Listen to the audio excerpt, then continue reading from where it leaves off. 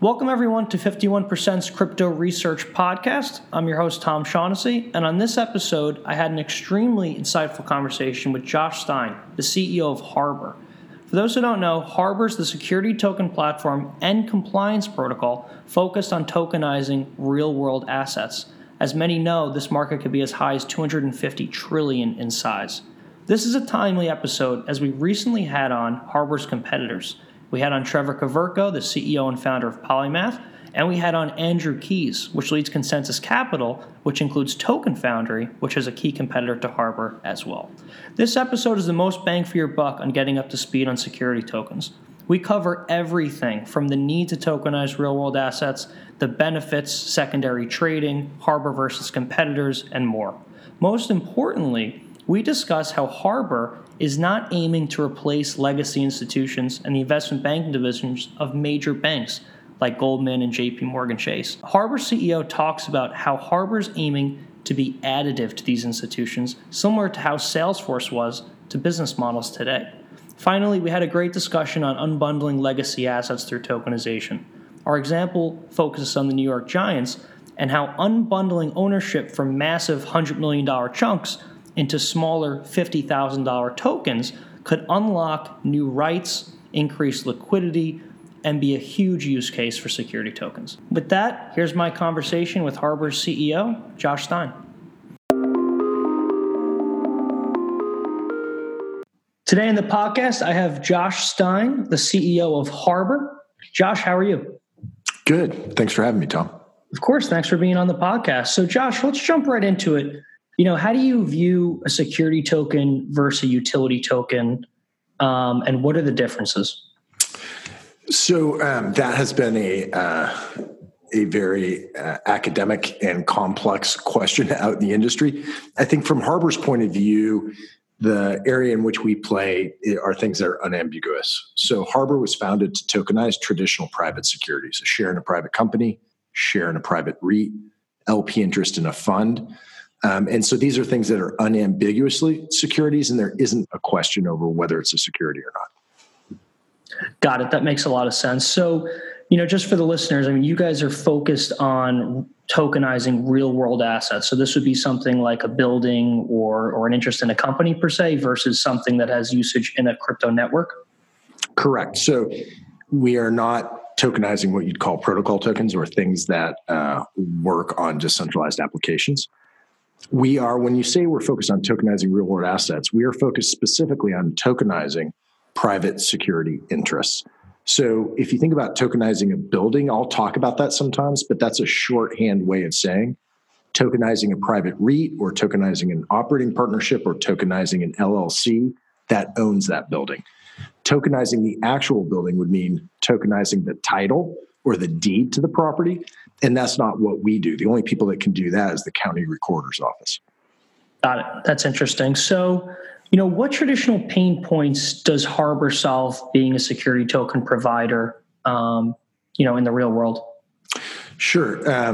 I think there's a couple of different things. We are a software platform for onboarding and vetting the investor that allows you to syndicate more widely because we can push a lot of people through more efficiently. Also, we are a blockchain protocol that controls how these tokenized securities trade, and the technology unlocks liquidity, allows liquidity to occur that does not occur today because of the frictions involved. I think it's worth maybe talking about what is the liquidity in the private securities today and why. So if you have an LP interest in a fund, if you have a share in a private REIT and you want to get out, it's really, really hard. There are, I am confident, private wealth managers at JP Morgan and Goldman Sachs who today, having spent most of their time getting their clients into a number of highly liquid investments, now are trying to get them out. And it takes months, sometimes years. It takes a lot of elbow grease, phoning, faxing, emailing to a limited group of potential counterparties. When you finally do find a buyer, it takes a couple of weeks of lawyers sending red line documents back and forth, and you'll pay 20 to 40 grand for the privilege. And then finally, and most importantly, you take a big hit on the valuation, what's called the illiquidity discount. And so academic literature uses a figure of 30% a lot. When I talk to people in the space, I commonly hear a figure of 40 to 60%.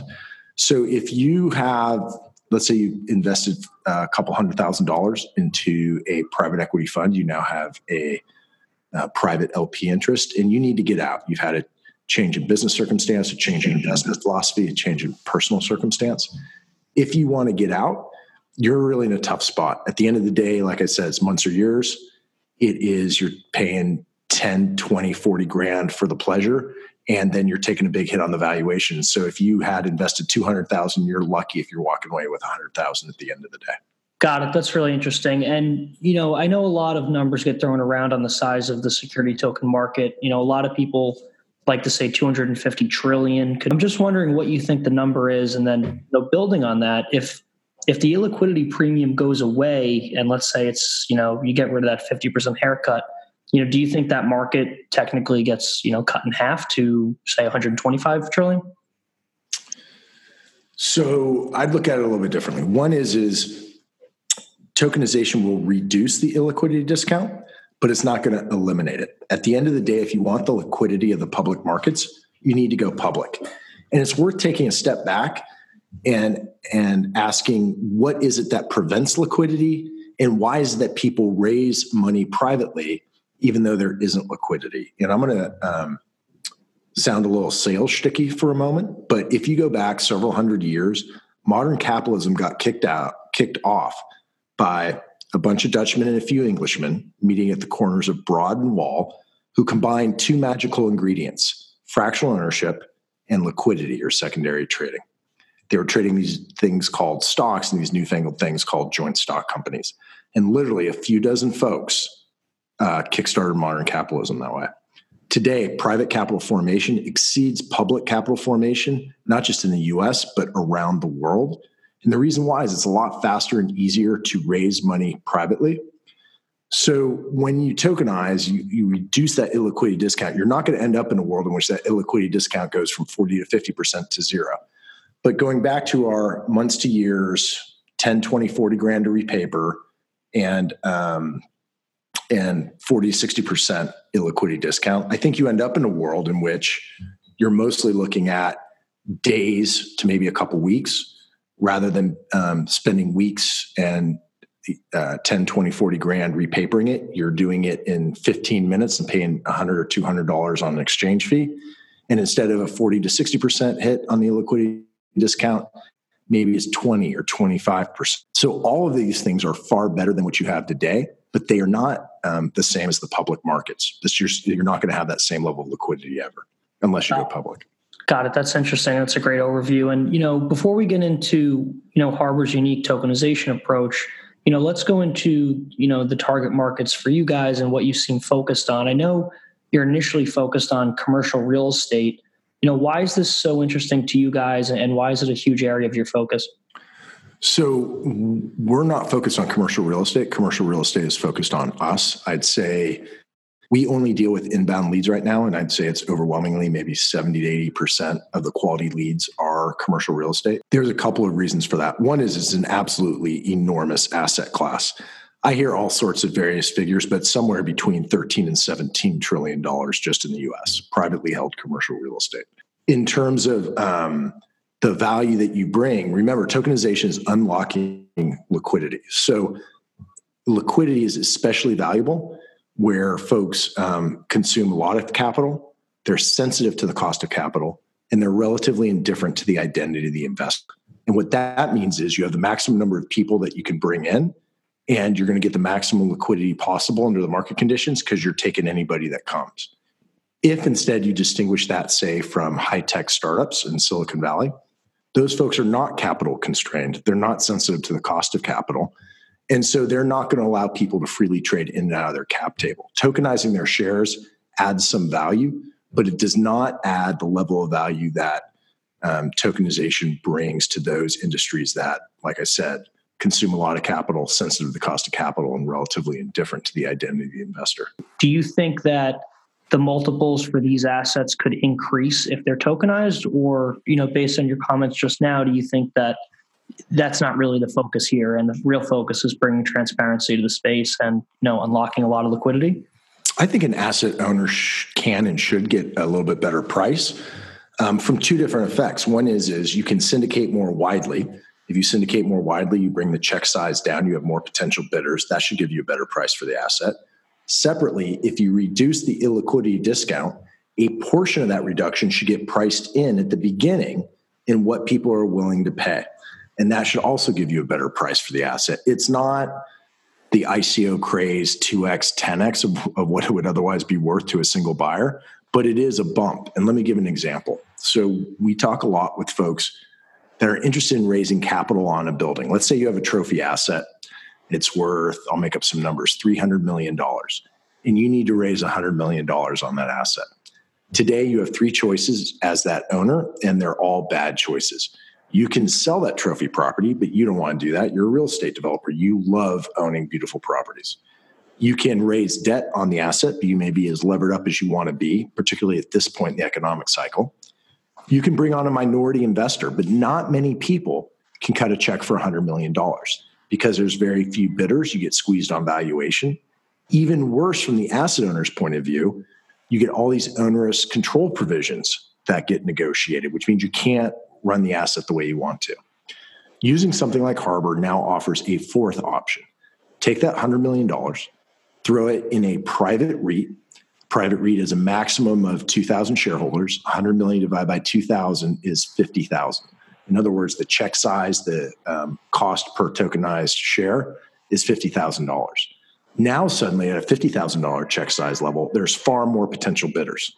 And because there's liquidity on the back end, you also separately should get a better price. If you factor those things together, an asset owner legitimately, this is just a finger to the wind, ought to get a 5 to 15% bump in the valuation they would get if they sold that $100 million interest just to a single buyer. That would be fair.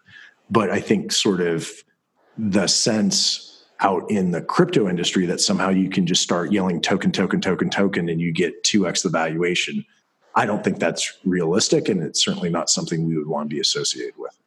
Got it. But I mean, on the flip side of that, I mean, you don't really need to bring 2x, 5x, 10x returns because you're not starting at zero. You're bringing assets with massive value already to the space. So instead of going from, 0 to $1 billion on valuation, you're just tokenizing the billion that already exists, right? Correct. What you're doing is you're raising private capital, but you're doing it in a more syndicated way and using a technology that unlocks or allows for liquidity in a way that's not possible today because in a paper world, there's just too much friction. That has value. That should allow you to tap more investors more easily around the world. That gets you a better price and that gets you a wider, more passive, diversified investor base. That's good for the asset owner. Got it. So just summing this up, I mean, in general, the benefits for real asset owners securitizing, they can get somewhere in the range of a 15% better price, access to more investors, more liquidity. And I know we didn't go into this, but probably a bunch of cost savings just on the legal side and getting the sale done, right? I do think that there are significant savings to be had in the administrative hassle of raising private capital, which today is largely in paper and very inefficient. And there are cost savings to be had in secondary liquidity, which today almost never happens. And so you're getting a less of a illiquidity discount, less of a hit on the valuation. And the 10, 20, 40 grand you spent on lawyering the transaction now gets radically reduced to 100 or 200 bucks maybe at the most when you go to trade that LP interest or that share later. So there is cost reduction, but it's not cost reduction in the same way that's very distinct from getting a better valuation on the asset because you have a different profile of who's investing. Got it. So just switching gears, Josh, let's go into the Harbor's approach and how Harbor tokenizes assets. I guess let's start with the R token standard. What is it? It's a standard we published in our white paper. It basically sets out at a high level of generality the architecture of how we issue security tokens and how they're structured. There are a number of different components. I'm going to completely oversimplify technically. Essentially, Harbor is the all-knowing trade compliance oracle. Every time that Harbor issued tokenized security goes to trade, it pings Harbor. Harbor checks all the compliance requirements, what we call the who, what, where of compliance, who the buyer and seller are, what the trade is, where it occurs. If all those check out, trade goes through, no one knows Harbor was ever involved.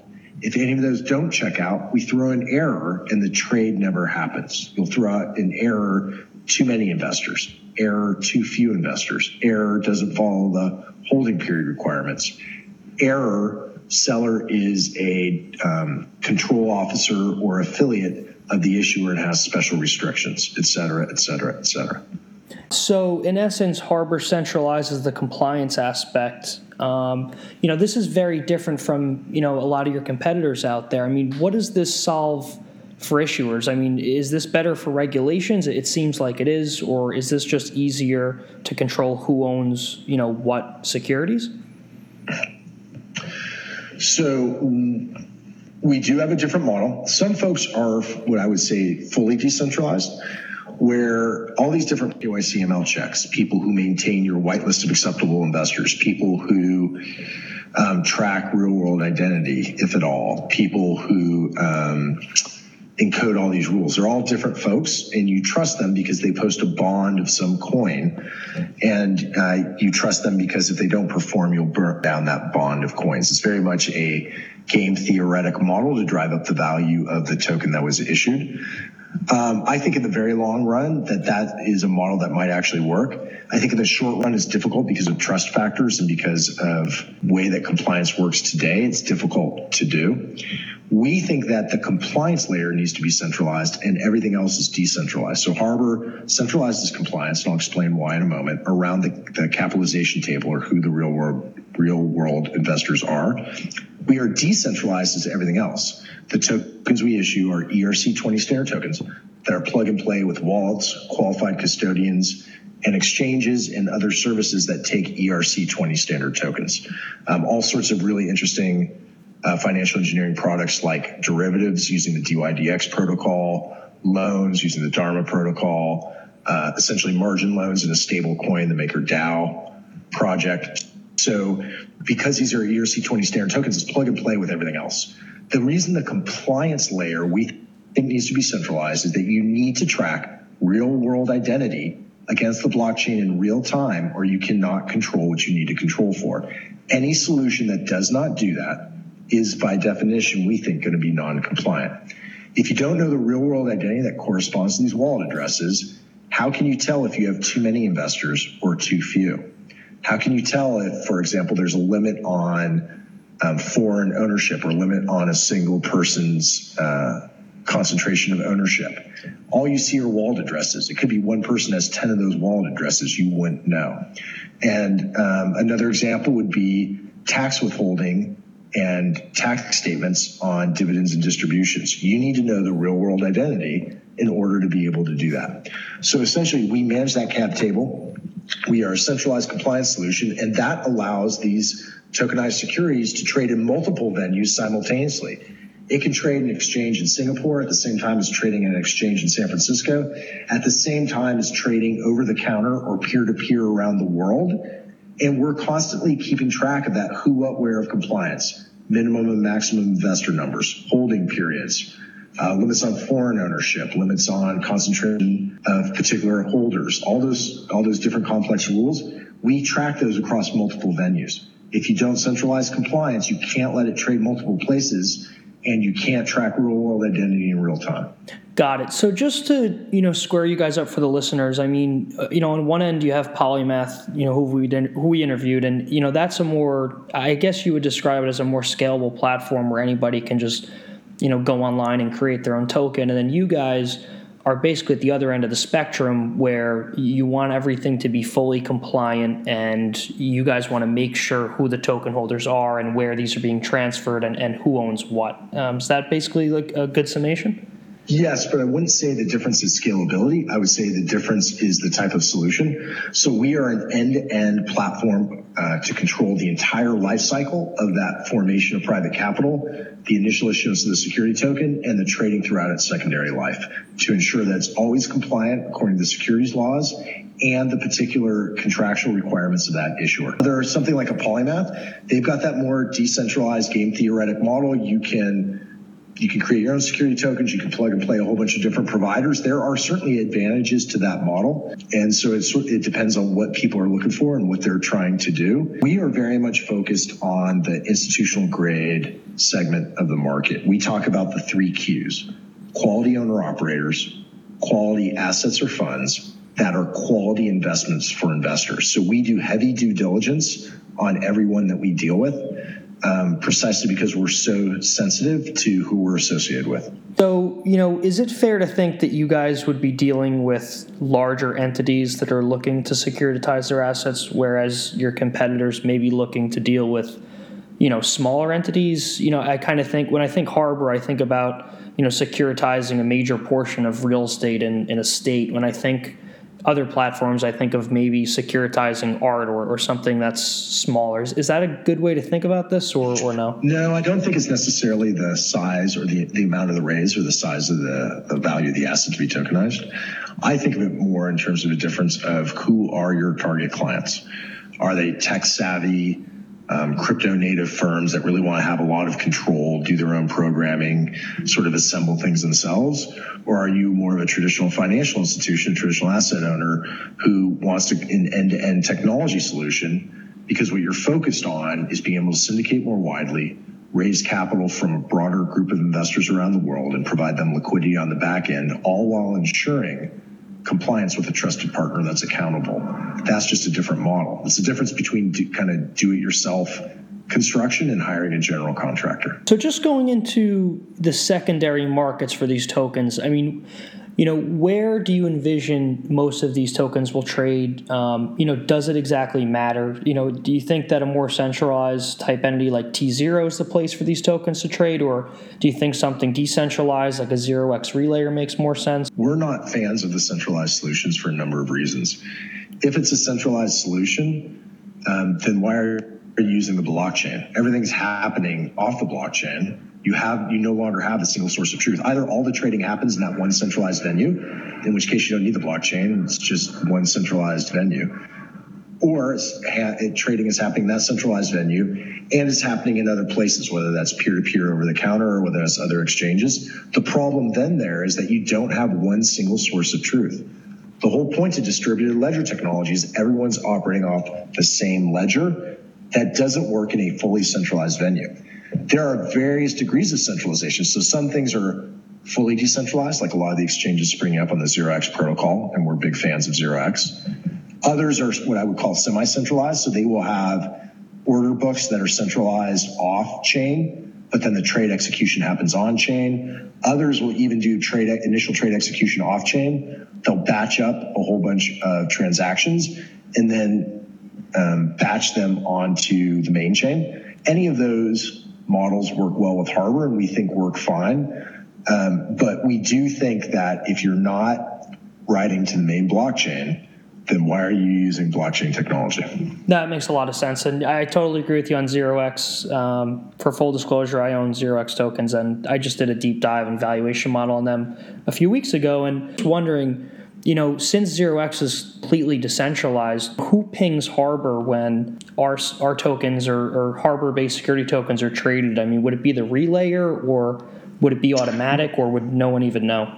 It's automatic. When we create that smart contract and issue those tokenized securities, there's some programming in the contract that every time that token goes to trade, every time it calls the functions transfer or transfer from, it pings Harbor. I'm oversimplifying here. It pings Harbor. We check who the buyer and seller are, what the trade is, and where it occurs. Okay, and this is probably a good problem to have in the future, but do you need 1,000 employees to be checking over all of these pings to make sure everything's legitimate, or is this mostly an automated situation? It's an automated solution. I certainly hope we don't need 1,000 employees. We do have a robust compliance team, and we take a number of robust measures to make sure everything's correct. So I'll give you one example, which is our generic smart contracts get audited by 2 different outside firms for the security and validity of those smart contracts. And then when we do a specific smart contract to do a specific token issuance, we get it audited yet again. That makes a lot of sense. So do you guys share any details on the number of tokens or companies you may have worked with thus far, or the number of tokens you guys have issued? Or is it basically, everything is stopped until we get clearer regulation? So we don't need clear regulation. Harbor doesn't need any changes to the regulations to do what it's doing. In fact, Harbor's solution is pro-regulatory. We take these rules that are often honored only in the breach today in the world of papered private securities. We now automate that compliance, and that compliance gets enforced ex ante before the trade ever happens.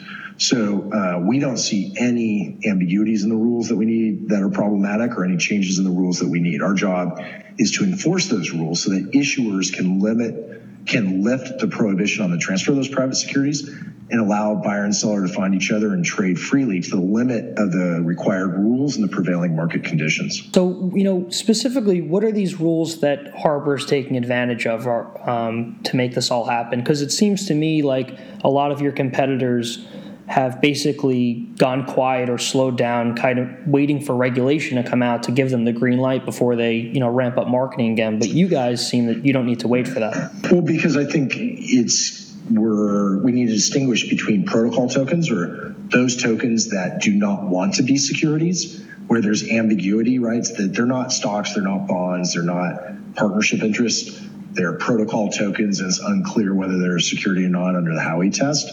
That's not where Harbor's playing. And I get that those folks need more regulatory clarity, and God bless them, I hope they get it. But that's not where Harbor is. Everything we're dealing with is a stock, a bond, an LP interest, a member interest in LLC. These are things that are unambiguously securities. And so we know what rule sets apply, and our job is just to make sure that we encode and algorithmically enforce them. Just one last bit on the regulation side. I mean, since Harbor's based on the ERC20 token standard, I mean, is there a risk that, if anything happens to Ethereum regulation-wise, then Harbor could be affected? I know this affects basically every project built on Ethereum. I think there would be a momentary interruption, and then we'd pick back up. Most of the work that we do is in the software platform that onboards and vets investors so that we can correlate real-world identity to blockchain identity. And it's working out all these algorithms. That's probably 80, 85%, maybe even 90% of the work we do. Less of it is in the programming of the particular smart contracts, although that is very technical and very significant. It is not the bulk of the work that we do. It's probably the most complex and hardest work, but it's not the bulk of the work that we do. So we could relatively easily pick up and support other blockchain technologies. And I expect that it won't just be one blockchain to rule them all. There will be different blockchains with different trade-offs in terms of throughput and security and scalability that succeed, and different securities with different trading characteristics will use different blockchain technologies. And, just for the focus of our audience, I wanted to hit a bit on, whether or not Harbor would be disruptive to traditional banking entities. And I know you've described Harbor more as a platform than as a disruptor. I'm just wondering, what happens to investment banking in a world where Harbor is insanely successful? Does it go away? Is it additive? What's the effect there? It's additive in the same way in which Salesforce.com was additive to salespeople. So we think that this platform plus protocol technology, this tokenization, will take private capital formation and increase it. It'll get even bigger than it is today. And that secondary liquidity in private capital, which today is almost zero, will actually become a pretty big market. And so we think that there's a much bigger pie for everyone, the investment bankers, the traders, the exchanges, and everyone else. Harbor, our objective is to be a ubiquitous platform on which investment banks, broker-dealers, and others can bring their deals, and that we can be the premier technology provider. Again, it's the Salesforce.com analogy. No one ever said, don't use Salesforce, it competes with our salespeople. Everyone says, let's use Salesforce because it's the best CRM technology out there. So, do you envision like Goldman Sachs having Harbor's technology built in to streamline the capital raising process, or is this something that would replace the salespeople? I'm just wondering exactly, who's using it and where it fits into the existing model. So what we would be doing is automating a lot of the administrative back office in the initial capital formation. So it's this really high-speed software platform that allows investors to come in, get KYC ML, get accredited or verified as a qualified purchaser, and then go through, see, view, and sign the docs, and then go through payment flows and do it all very quickly. Today, that's all an incredibly painful paper process that is costly and labor intensive and causes a lot of delays. So what we would end up doing is we're not replacing investment bankers. What we're doing is automating a lot of the stuff that they hate to do today so that they can do what they do best, which is focus on relationships, focus on the analysis and structuring of investments, and focus on selling those investments, on raising that capital, placing those investments. And then we are a blockchain protocol that ties into the platform that allows for liquidity that doesn't exist today, which increases the value. So you'll have more issuers doing more things, investors investing more upfront and then trading more on the back end. And so we don't see ourselves as replacing anyone in the financial industry. We see ourselves as enabling a lot more efficiency and enabling things that can't be done today. Harbor allows a lot of assets to be securitized that weren't in the past. I'm just wondering what this unlocks for banks that they haven't been able to push in the past for their clients. So banks today do a lot of structuring and selling of real estate investments. And there's a number of investment banks that have strong real estate banking practices. Think a Goldman, a Blackstone. There are others, a Moelis. And there are others that are their specialized boutiques that focus on nothing but real estate. There's a ton of private equity shops. There's all sorts of folks out there. And just switching gears a little bit, Josh, your CTO, Bob Ramika, he put out a great post on the security token stack that I don't think anybody's really done this much work on. It's excellent. Basically, you have Ethereum at the bottom, then Harbor, and then new protocols like 0x for trading and AirSwap and the Ocean. How closely do you work with, say, other entities higher up in the token stack? So we talk to lots of them. We talk to them all the time. So in the protocol layers, we talk to them about what we need or see in the protocol. We talk to them about ways in which we can support the exchanges that are springing up on that protocol. We talk to a number of exchanges all the time. We have partnership with Open Finance. We're in talks with a number of other exchanges, both in the U.S. and abroad, to create preferred relationships that will provide good venues for the issuers and their investors, and that will provide an enhanced investor experience. We are in talks with qualified custodians and wallet providers. We talk to the folks who provide some of the other really interesting technologies like Dharma and MakerDAO that allow you to do really interesting things in a tokenized world. That makes a lot of sense. And, Josh, is there anything that I missed that you want to talk about that you think is interesting in the space? Yeah, I think, we've talked a little bit about some of the themes that Harbor's always emphasizing. One of it is lock up the capital, not the investor, the way in which tokenization allows the asset owner or the fund owner to get permanent capital and the LPs or investors to get liquidity from each other. I think another thing that we maybe could talk a little bit more about is the theme of unbundling and rebundling. So we talked a little about unbundling, syndicating more widely, breaking these investments down into smaller pieces, a smaller check size that allows access to other investors who otherwise couldn't get access.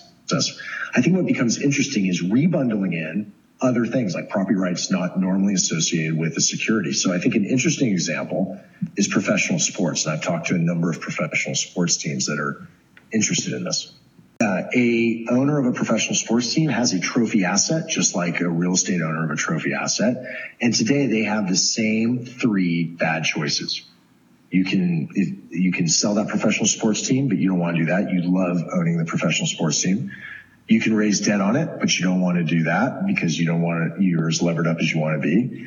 You can sell large chunks to other minority investors, but again, fewer bidders means you don't get as good a price.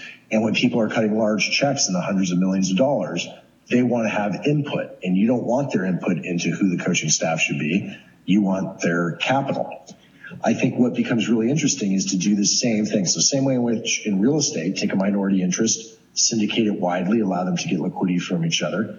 You can do the same thing for a professional sports team. And I think what's really interesting is the major professional sports teams, the NBA, the NFL, and others, those teams were bought for $100 or a couple $100 million 10, 15, 20 years ago. And now they're worth billions of dollars. And there's literally almost no one who can cut a check for the whole thing or even a major piece of it. But what becomes interesting is if you took a $100 million slice of a professional sports team, like what's your favorite NFL team? Probably have to go with the Giants. The Giants. Okay, I'm going to make up a bunch of numbers. The Giants are probably worth a lot more than $1 billion, but let's say they're just worth $1 billion, so we're using round numbers. And let's say we're going to sell off 10% of it, $100 million. If you're using a corporate structure, a C Corp, each class of equity can have up to 2,000 shareholders. So that 100 million can be unbundled into 2,000 pieces, or a $50,000 check size. How many people around the New York area, you think, would want to own a real equity piece of the Giants if they could get in at 50,000? Oh God, you'd turn regular fans into Uber fans overnight.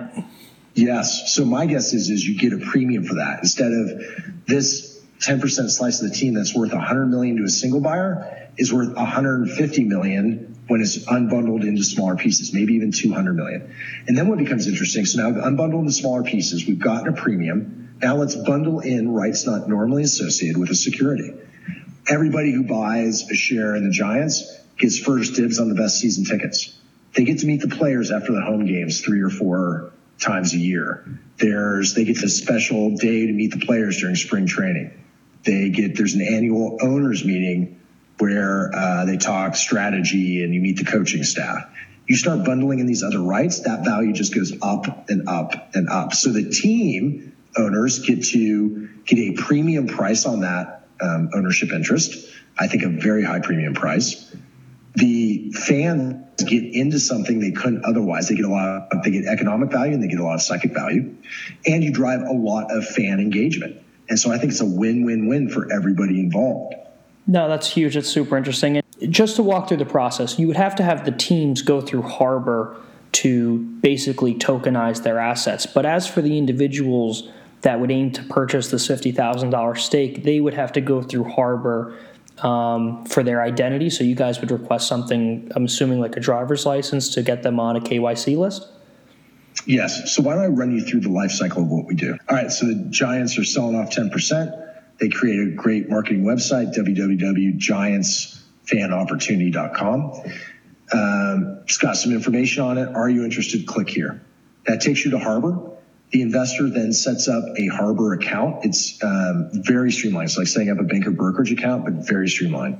Name, address, social, date of birth, a couple other pieces of info. They upload a copy of their driver's license. We can KYC them 2 to 3 minutes while they're staring at their browser. After that, they go through an accredited investor flow. They upload the documents that prove their assets or income, or they give us the name and email address of a proper third party that can attest to their accredited status. That's a broker, registered investment advisor, accountant, or licensed lawyer. It takes us 1 to 3 days to accredit an individual offline, 2 to 12 days to accredit an entity because you have to peel back the layers to the beneficial owners. You KYC and accredit them. After that's done, the investor comes back to the Harbor website, and now they go to the offering page. Note that if they've already been through Harbor once, they don't need to go through that again. They're going straight to the offering page. Now you would have the investment documents. You'd have a private placement memorandum. You'd have some due diligence items, a marketing deck, whatever else the Giants want to display. The investors sign the documents right there. After they sign the documents, they go through a purchase order flow. It's like the Amazon.com of buying tokenized securities. In this case, let's just assume it's $50,000 each. You want 2, that's $100,000. If you want to pay in dollars, you get wiring instructions and do an escrow account. If you want to pay in crypto, you can pay in Bitcoin or Ether, and we provide a cryptocurrency conversion service. After that's done, you go through and you break escrow once you hit your minimum fundraising level, your contingency. Up till now, this is just a traditional private capital raise. Only it's being done on a software as a service platform that is very high speed, low drag, where you can really put a lot of people through efficiently at low cost. Now comes the crypto part. We create a wallet with a qualified custodian. That's important from both a legal standpoint and a security standpoint. We create the smart contract to create the security tokens. We get that specific smart contract audited. We bring in a Big Four accounting firm to audit the financial flows, documents, KYC, AML determinations. We require a 90-day worldwide lockup so we can do all these checks. We engage in an education campaign for the investor, telling them the restrictions that there are on their trading, what the rules are, and where they can trade it. In their Harbor.com account, they'll see that they own the 2 security tokens.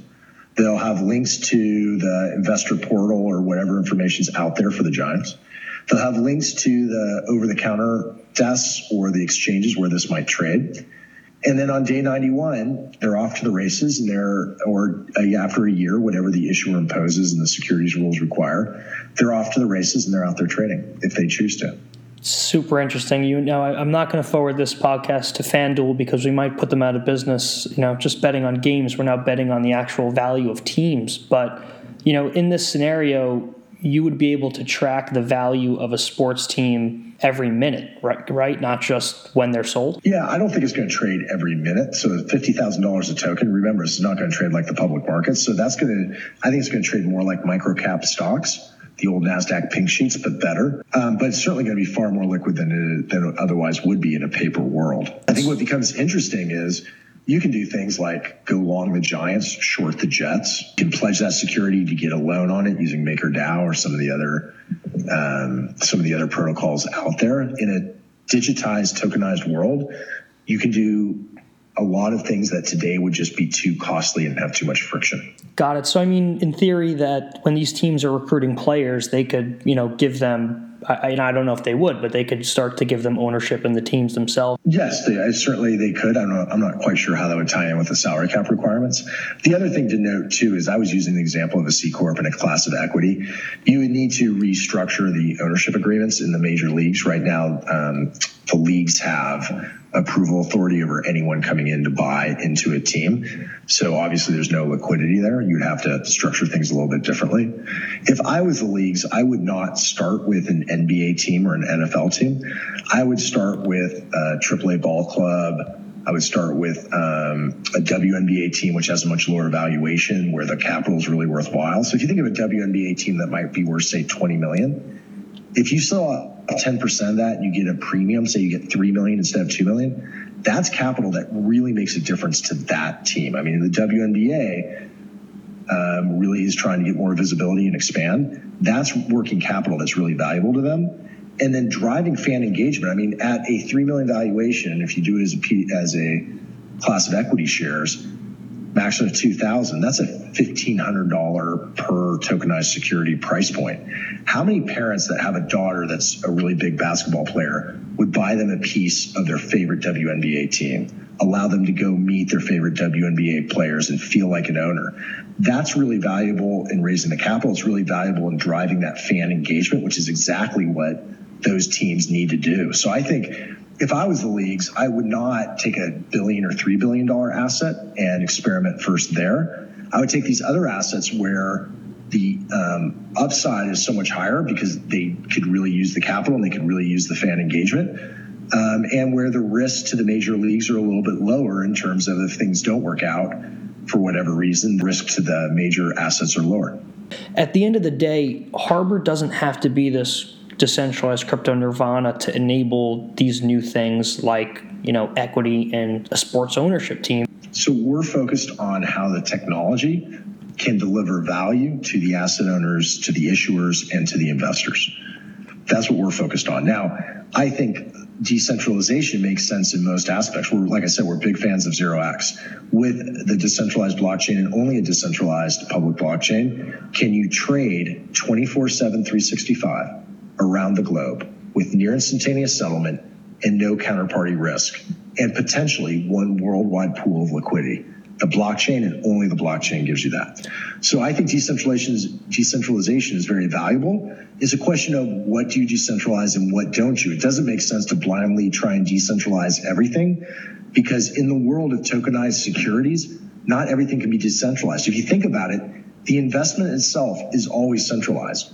You are giving over your money to an asset owner that's managing an asset out in the real world. The Giants are centralized. That building is centralized. That private equity fund is centralized, and you're never going to get away from that. I think coming at it from a different angle, a way to think about it is how is trust, which is the flip side of decentralization, how is trust different and the same in the world of tokenized securities compared to today? The trust you need to have in the person or the company in which you're investing is the same. The fact that it's tokenized doesn't change the fact that you need to understand the investment you're making. If it's a bad investment and you tokenize it, you now have a more liquid bad investment. So you need to have the same due diligence and level of trust in who you're investing in. Your evidence of ownership is much better. You don't have the double counting problem. You know that you own what you own, and you can see the cap table laid out on the shared ledger. It's not a piece of paper locked in the desk drawer of an attorney a continent away whose language you don't speak, or being kept on an Excel spreadsheet by a law firm somewhere where it's always screwed up. Finally, what's really revolutionary is the decentralized trading, the liquidity. That is what becomes truly revolutionary, where, you can trade 24/7, 365 around the globe with near instantaneous settlement, no counterparty risk, and potentially one worldwide book of liquidity. That only happens in a decentralized world. Got it. That's super interesting. And just closing this loop before I go on to my final questions, back to our example on the Giants, why can't that be done today, or can it be done today and it's just too costly or it's infeasible? You could sell off the equity. What you couldn't do is get liquidity on the back end. And what you also could not easily do is layer in all these other rights, because we're keeping this electronic cap table in real time, so you always know exactly who owns what.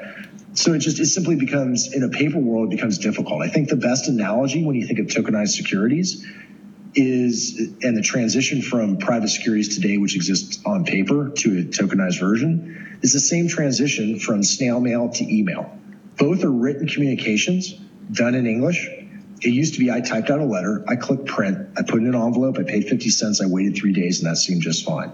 And I distinctly remember the time in the mid-90s where I started clicking send. The content of the written communication is the same. I'm saying the same things. But because I put in this digitized wrapper, it's now faster, cheaper, and easier by orders of magnitude to send that communication. And I can do things with it, like archiving it and searching it and re-forwarding it and doing all sorts of other things that you can't do in a paper world. Similarly, when you go from a paper private security to a digitized or tokenized private security, the content of the security interest is the same. The investment is the same. But now it's faster, cheaper, and easier to issue those securities. It's faster, cheaper, and easier by orders of magnitude to trade those securities. And you can now start doing wonderful things using other protocols like DYDX and MakerDAO in ways that you just couldn't do realistically with a paper security. Yeah, that makes a lot of sense. And I mean, we didn't even really talk about the derivatives that could be built on things like equity and the Giants per se, but that's super interesting. And just switching gears to Harbor, one of my last questions for you, Josh, is, by working with Harbor, people looking to issue security tokens on their assets are somewhat, it seems, locked into the platform itself. I mean, how do you go to somebody looking to securitize an asset and say, hey, in 10 years, we're still going to be here, or in 5 years, we're still going to be here? How do you respond to those comments? Because they are relying on you for this compliance aspect, which is central to the model. They are, but they can easily switch providers. So remember, Ethereum is a distributed ledger. It's just a giant Excel spreadsheet in the sky that you can algorithmically control who can write new records to it, new rows. It is, so you always know who owns what. If Harbor goes away or you decide you want to go to another vendor, you simply freeze trading, or if Harbor goes away, we fail closed. Trading won't happen if Harbor's not actively facilitating it. And then so what you do is you just go to a new provider and you reissue new security tokens. Or if you're using Ethereum, you want to go to a different blockchain with Harbor, we freeze trading on Ethereum and we issue new security tokens on EOS or some of the other blockchain technologies. And similarly, we counsel our issuers that they should have a fallback in their investment docs that they can revert to paper if they ever have to. So for whatever reason, if there's a failure generally in blockchain technology or an adverse regulatory change, you just issue all your investors a piece of paper and they still have the investment that they had before. They don't have the unlocked liquidity from the technology, but they still have the investment they had before. So people I think there's a misnomer that somehow you issue a security token, that thing has to live forever. It's just an Excel spreadsheet keeping track of who owns what.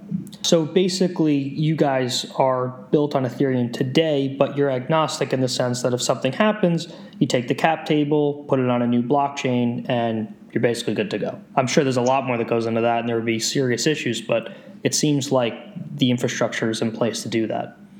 That's correct. I think long term, we think a variety of blockchains will be successful. We think Ethereum is going to be successful in the long term, but we think others will as well. And we want to support multiple blockchains. Short term, we're focused solely on Ethereum because as the biggest ecosystem of developers and the biggest ecosystem of other important players. On Ethereum and only on Ethereum, to my knowledge, are there qualified custodians, which is a big deal. Technologies like DYDX, Dharma, MakerDAO, SET, 0x, these are things that are focused on Ethereum. So like I said, we centralize compliance, but we're plug and play with everything else. And so we are dependent on that ecosystem because it delivers just so much value and capabilities. And so that's why we're focused on Ethereum at first. Josh, what are you seeing today that is different from where you were a year ago? Are you surprised at the level of progress, or are you more excited about security tokens in 2019? Or, what are you seeing that's new now that's surprising you? I think what's surprising me is how quickly the industry is moving and the players are advancing and maturing. So compared to a year ago, who knew about in-depth 0x, DYDX, Dharma, Blockboard, which is a great app written on top of Dharma, MakerDAO, Basis, just all these great technologies and companies that are out there, the new Gemini crypto dollar, the true USD crypto dollar, all these different things add a ton of BitGo with a qualified custodian status. All these different players and technologies really extend the value of what we're doing, and it's all coming on so quick. And I know for those of us in the industry, sometimes people get anxious and it feels like, if it could only go faster. But in the highly regulated world of high finance, things are progressing at remarkable speed. Got it. That makes a lot of sense. So all in all, Josh, bankers, analysts, funds on Wall Street who are traditional players, they shouldn't be scared of you guys. They should be answering your call. Yes, actually, they should be calling us. We want to be a platform for investment bankers. We want to help them raise more private capital more easily from a broader base of investors. We want to help them create a secondary market for private securities that never existed before.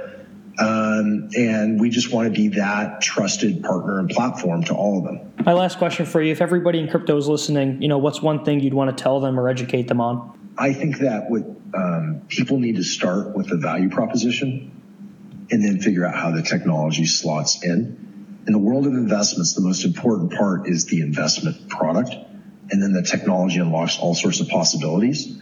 But it's like saying, because I use email, I don't need to worry about the quality of my writing. The quality of your thought and writing is important in paper or in email. The email technology allows all sorts of wonderful things in terms of how you organize companies, how you organize communication, but it doesn't substitute for the quality of that communication. And I think people need to focus on both. We need to focus on the technology, the blockchain technology, and all the wonderful things it can enable. But we also need to focus on the quality of who we're partnering with and the investments we're bringing to market. That makes a lot of sense. And Josh, before I let you go, where could people learn more about Harbor or more about you? Harbor.com. Well, Josh, thank you so much for being on the podcast. It's been a pleasure having you on. Thank you. If you enjoyed this episode, hit subscribe so you don't miss the next one, and tweet out this episode to share it with your network.